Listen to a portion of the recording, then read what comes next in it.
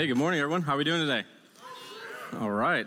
Wow, the liveliest crowd of all. Okay, I love it. Well, hey, welcome to Grace Church. Like we've said, if we've never met before, my name is Steve. I'm one of the pastors on staff here. Would love to hang out with you and chat with you after service. I'll be taking a nap on the couch over there. I'm just kidding. I don't know why I said that. Maybe that's my desire at the end. But I'll be hanging out in the cafe. Come say hey, and that'll be cool. So, this weekend, like we talked about, we're actually finishing up a series on Jesus Over My Pain, which is part of an overarching series that we've been through for a little while now, which is Jesus Over All. So it's the idea that Jesus, that we see in the scripture and we see in Colossians, that Jesus over all things. Like what things? All of them, okay? And so all things, but we're going to get specific on things that he is over, like the topic of pain. And so this weekend, we're going to finish up on that. And if you've missed any of those, I would encourage you to go back and check those out. But by way of reminder or refresher, I'll just highlight some of the ones that we've done before. So the first one we did, pain. Okay, so we talked about pain, and then we talked about regrets, and then we talked about anxiety, and then today we have the awesome opportunity to talk about bitterness, okay? And so I am not bitter at all for being chosen for this sermon, but that's what we're going to talk about today, bitterness. And so excited about that a little bit. And I don't know about you and your life situation and your perspective, but from my perspective, if you're a human being, then you probably know and have experienced bitterness before, okay? So you probably have, more than once, probably. And so, but for the sake of clarity and for the sake of definition, let me just put a definition I found that I thought was helpful on bitterness. So bitterness is unresolved, unforgiven anger and resentment. It is the result of anger changing from an experience to a belief. Bitterness is seething and constant. Bitter people carry the same burdens as angry people, but to a greater extent. Okay, I think I heard someone say, when I read that second line, and I agree with you if that's true, because that was probably the most insightful part for me, that idea of it's the result of anger changing from an experience to a belief, because if you've ever experienced that before, right, and I'm sure you have, tension or confrontation or something like that, you have this experience that you've experienced. What are you going to do with that? Okay, you have a couple options of what you're going to do with that. Is you going to allow that to create tension and lingering bitterness for you? Okay, and sometimes we do. And then it turns into a belief that we believe right or wrong about ourselves, about others, and about God. And so the question's not, what will this happen to you? The question is, what are you going to do when it does happen to you? When you do experience bitterness and when you do have these roots of bitterness coming up in your heart and in your mind. And so, will you let that, will you just let it go unresolved? Will you just brush it off like nothing happened? Will you let that one experience linger and turn into something that you fully believe about yourself, others, and God, right or wrong? Or are we going to deal with that stuff, okay? And so what I want to do today is I want to go to just this kind of a wild narrative in the Old Testament that I think really addresses a lot of the cause and effect of unresolved bitterness. And I'd like to walk through with us. So if you have a Bible, please turn with me to Genesis, okay? So we're going to be in Genesis. That's not verses. Those are chapters, okay? So we're going to be in Genesis chapters 25 to 27. I promise you we're not going to read all of it, though I did consider that. So although this is the third service, so maybe we could just do that. But I won't, because that's going to take a long time. But what we're going to do is we're going to see this narrative that pretty early on in the scriptures, there's other narratives before this, but bitterness seeping in to the relationship and the family of God's people. And so if you have a Bible physically or digitally, please get there, because it's not going to be on the board, because it turns out it's a lot of scripture for a TV. So I'm going to have my Bible, and I'm going to read it out loud for us. And what we're going to do is we're going to read a couple big chunks. I'm going to fill in the gaps along the way, okay? So chapter 25 to start out. So we're going to be starting in verse 19, but as you're turning there, what's happening in chapter 25 leading up to verse 19 is right at the beginning of 25, Abraham, this guy Abraham, he is dying. He's on his deathbed. He's leaving most of his things to his son Isaac, who continues this spiritual family line that ultimately is going to lead to King Jesus, okay? And then we're propelled into the family line of his family. So this is it right here in verse 19. This is the account of the family line of Abraham's son Isaac. Abraham became the father of Isaac, and Isaac was 40 years old when he married Rebekah, daughter of Bethuel, the Aramean, from Padan Aram, and sister of Laban the Aramean. Isaac prayed to the Lord on behalf of his wife because she was childless. The Lord answered his prayer, and his wife Rebekah became pregnant. The babies jostled each other within her, and she said, "Why is this happening to me?" So she went to inquire of the Lord. The Lord said to her, "Two nations are in your womb, and two peoples from within you will be separated. One people will be stronger than the other, and the older will serve the younger." When the time came for her to give birth, there were twin boys in her womb. The first to come out was red, and his whole body was like a hairy garment. So they named him Esau. Do you know what Esau means? It means hairy, okay? So the naming conventions are pretty simple here. They just call it as they see it. And then verse 26, after this, his brother came out with his hand grasping Esau's heel. So he was named Jacob. Do you know what Jacob's name is? Heel grasper, okay? Pretty straightforward. So Isaac was 60 years old when Rebekah gave birth to them. The boys grew up, and Esau became a skillful hunter, a man of the open country, while Jacob was content to stay at home among the tents. Isaac, who had a taste for wild game, loved Esau. So his dad loved Esau, but Rebekah loved Jacob. Once, when Jacob was cooking some stew, Esau came in from the open country, famished. He said to Jacob, "Quick, let me have some of that red stew. I'm famished." That is why he's also called Edom. Guess what Edom means? Red. So there you go. I don't know why it's funny to me, but there you go. So his name's Red and Hairy. All right, so Jacob replied, "First sell me your birthright." "Look, I'm about to die," Esau said. "What good is the birthright to me?" But Jacob said, "Swear to me first." So he swore an oath to him, selling his birthright to Jacob. Then Jacob gave Esau some bread and some lentil stew. He ate and drank and then got up and left. So Esau despised his birthright.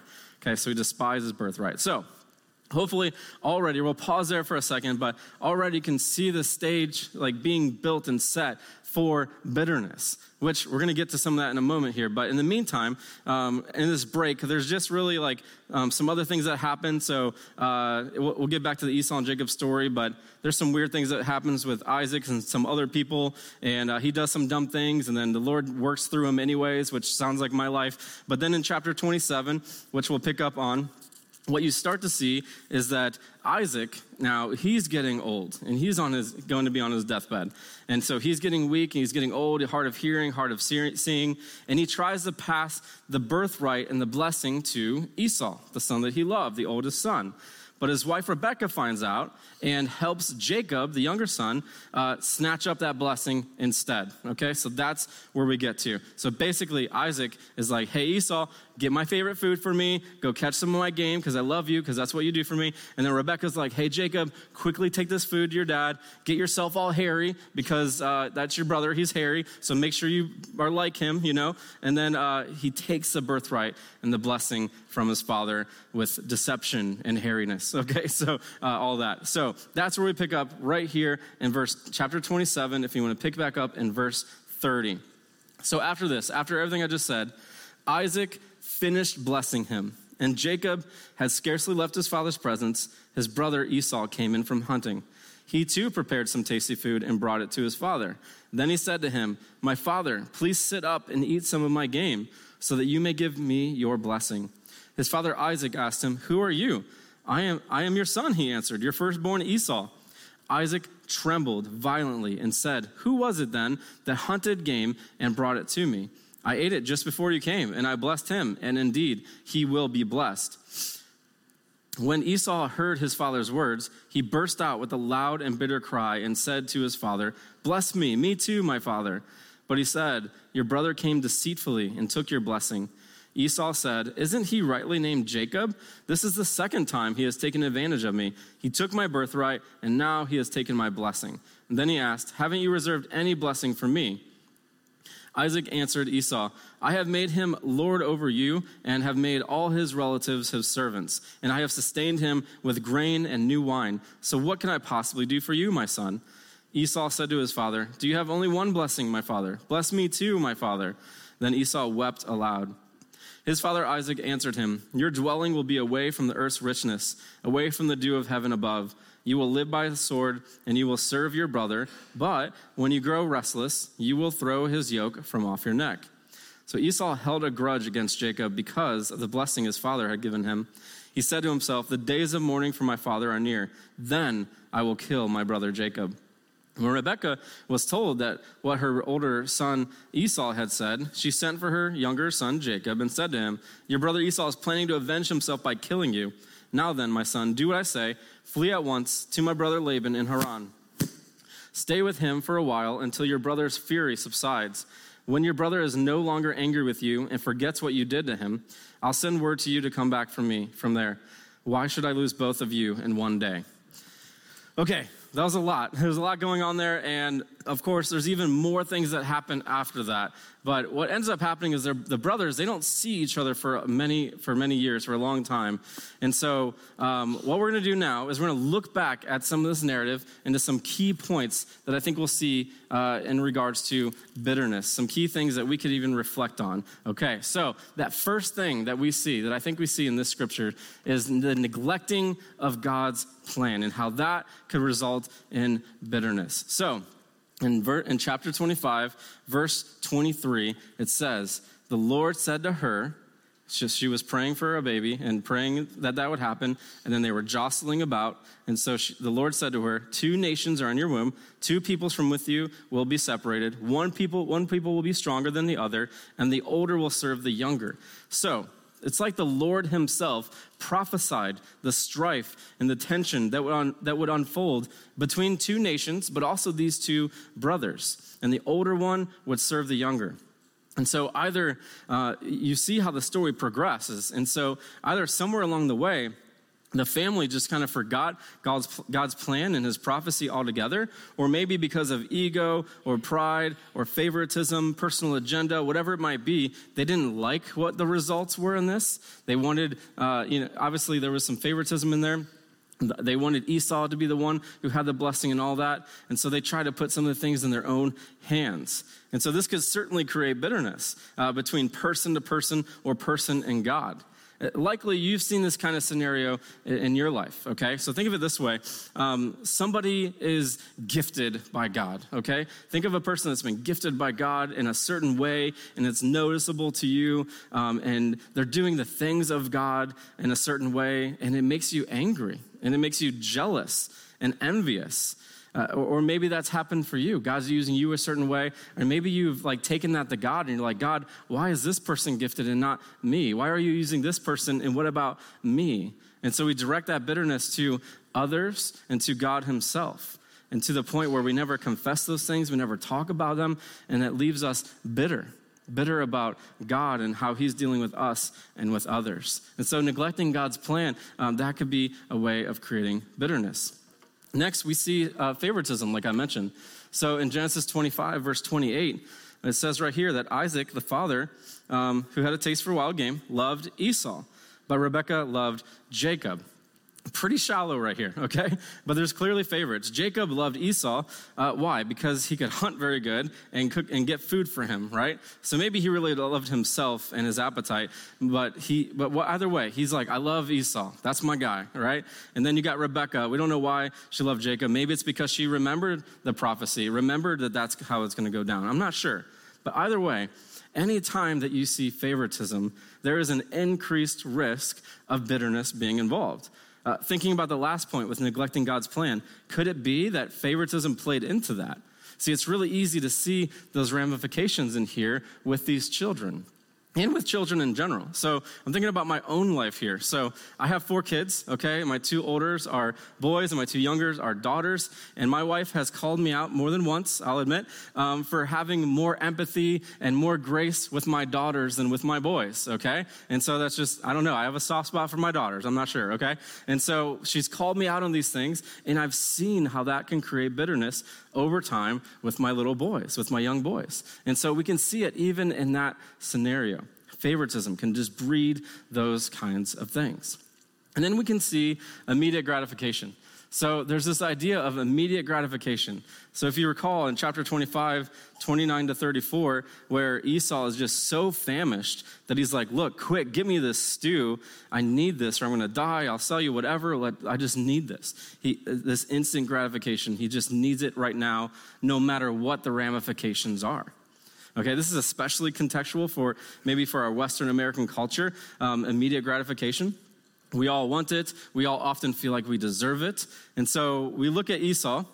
I don't know if you're like me, but when you read this story, you look at Esau and you're like, how ridiculous. This guy is giving up like familial status, social status, and inheritance for lentil soup. Like, bro, get real. Like, this is crazy. And so it's easy to look at that and be like, yeah, that's ridiculous.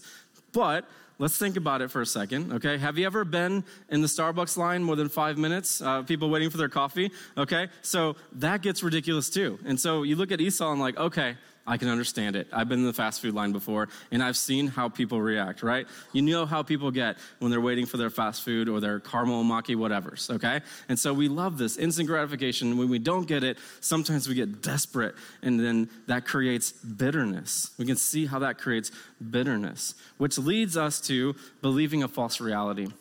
And so that immediate gratification, lingering in the bitterness, leads to this believing a false reality. Check this out in chapter 27, verse 36. Esau said, isn't he rightly named Jacob? So this is when the blessing was taken, right? This is the second time that he has taken advantage of me. He took my birthright, and now he's taken my blessing. Okay, is that true? Is that the full story? So this, of course, speaks really well to that definition we put up earlier on bitterness, on an experience leading to a belief, okay? So Esau, he had this experience, okay? And this led to a belief that he was wronged, okay? That he was the victim of this thing. What's going on here? Esau's believing a false reality. He straight up lies, but he believes that lie. He tells his dad that Jacob stole his birthright and therefore his blessing. But the last we checked, because we just read it, he traded all that for lentil soup, for lentil stew. Whether that was a fair trade or not, there's still some complex, weird things in there. I don't think either was right, but nonetheless, a trade is a trade. He put an oath to that. And so we got to internalize that as well. So maybe for you and for me, what false realities are we believing in? See, one of the most dangerous things about unresolved anger and tensions is that we almost always and too easily drift towards remembering ourselves as the good guy or as the victim. There's nothing worse than being mad at someone for so long to realize that actually it was me that was the one who was immature. It was me that the one that was selfish and uncontrolled in my anger and my emotions. And this could have been resolved weeks, months, or years ago if I would have just come to terms with that. But instead, I let this fester, this bitterness fester and linger, and I believed a false reality about myself, another person, or about God. And that experience speaks loudly. And I've experienced that myself before as well. And so bitterness, it's tricky. It is a hard thing.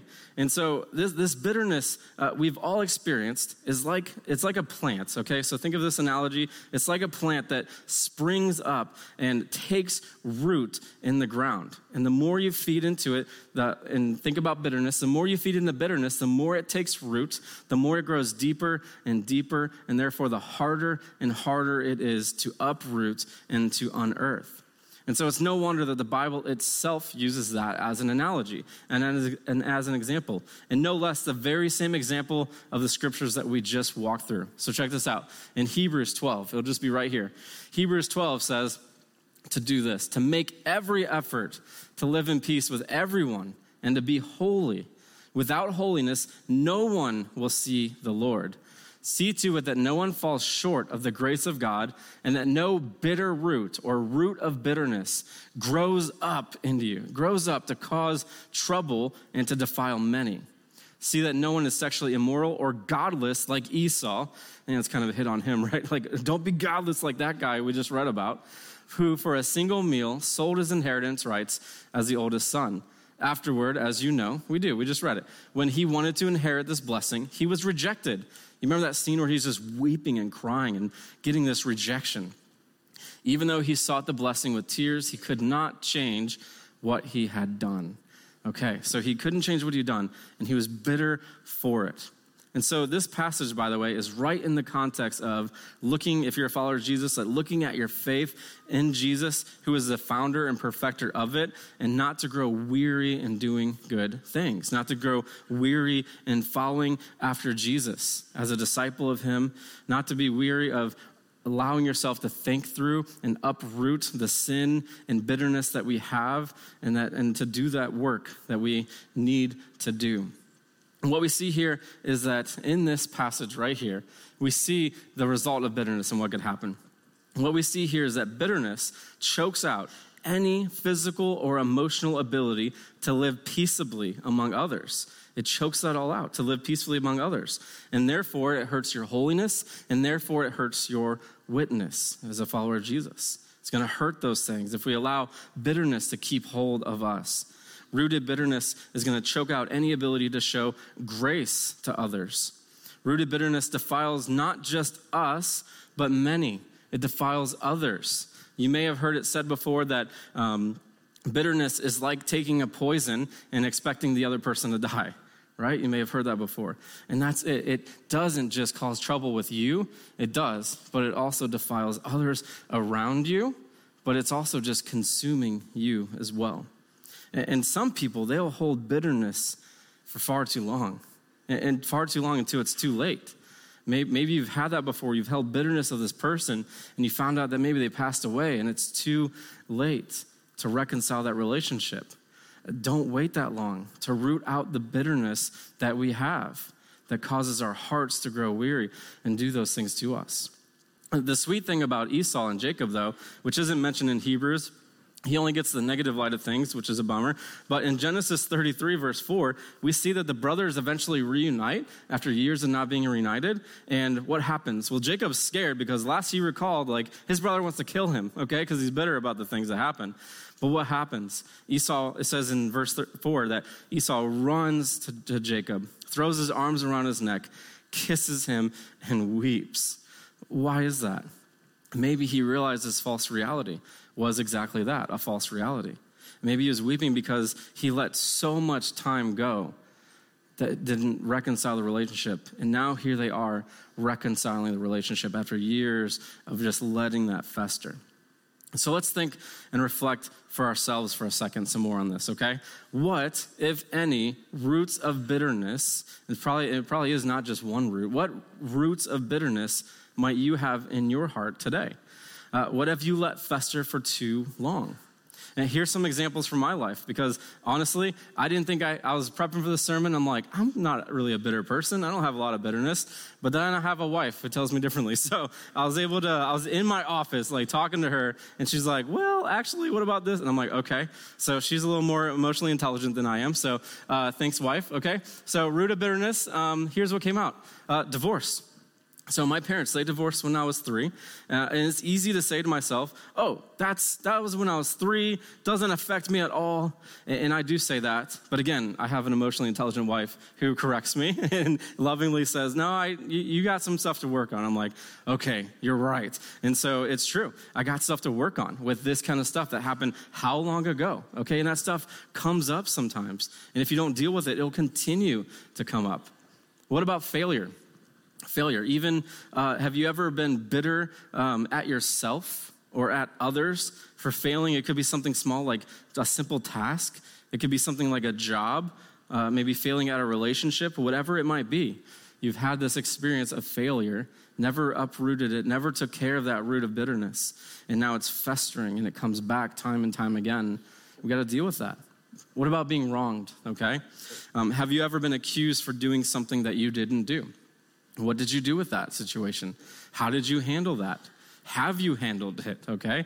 Is that yet another root of bitterness that is still lingering in your heart and in your heart and in your mind? That is something we got to work through and work with. Rejection. What about that relationship or that thing that you gave your all for, and it's just constantly met with rejection after rejection? That could cause this root of bitterness in you and in me. It could be something more serious. It could be abuse, physically or emotionally or anything like that. So, is there a root of bitterness that you have from abuse that you've experienced physically or emotionally that needs to be uprooted, that needs to be dealt with? What about insult? You've heard it before, like the sticks and stones break my bones, but words never hurt me thing, you know?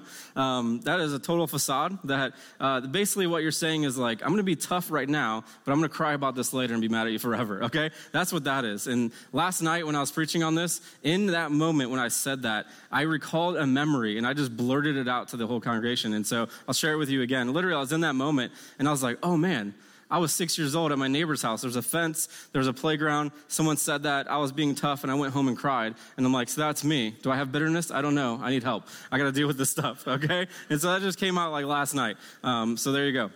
And so we've all been there. We've all been there. We've had some of these things happen. We've had some of these times where we've been able to deal with them well. We've had times where we've never dealt with them, and we can't let that root of bitterness take hold of us. So what else is there? What else is there for you? I'm not you. You are you. You know what roots of bitterness you have been feeding into or not dealing with. And you know what is really almost unfair about a sermon like this is you likely came here with like fresh spiritual and emotional Band-Aids on from a hard week of work and family and personal struggles and all that. And I'm just safely yet slowly up here trying to rip those Band-Aids off of you and tell you to look at those wounds again, okay? And so that's like kind of unfair. And some of you will just put those Band-Aids right back on and before you leave and go on with life as usual. After all, we're like a bigger church. You know, we have limited staff, limited resources. Other people have their Band-Aids they're trying to put on before they leave too, and all of that. And so you don't want to burden anybody. And that's certainly the easy and actually the socially acceptable way of going about our pain and our bitterness. But I want to challenge you and myself as well to not just let that happen, to not just put those Band-Aids back on, but to actually lean in to your church, lean into your community, lean into prayer, lean into God's word and his people and the resources that he provides. And for some of you, arguably, you need some more than that. Maybe for some of you, you do need counseling, okay? I recall going to seminary, and I took a counseling class, and I'll never forget. I'm like, man, this class is so good. Everybody needs counseling. And I was like coming to our staff, I'm like, guys, y'all need counseling. And then I was like, I need counseling, okay? And so I did counseling, and it was amazing. And so on top of discipleship, we sometimes need that stuff as well, because sometimes we can't uproot these things on our own. And those things are okay to pursue. And so as your church, we want to help you pursue those things. We want to help you with those things. We want to pray with and for you. In community, we want to lead each other to root out the sin and the bitterness that we hold on to so tightly sometimes alone.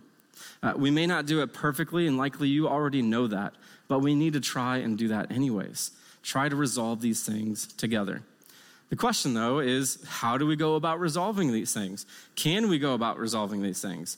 Well, I think the Apostle Paul says something really simple and really straightforward, but at least simple conceptually. So here's what Paul has to say.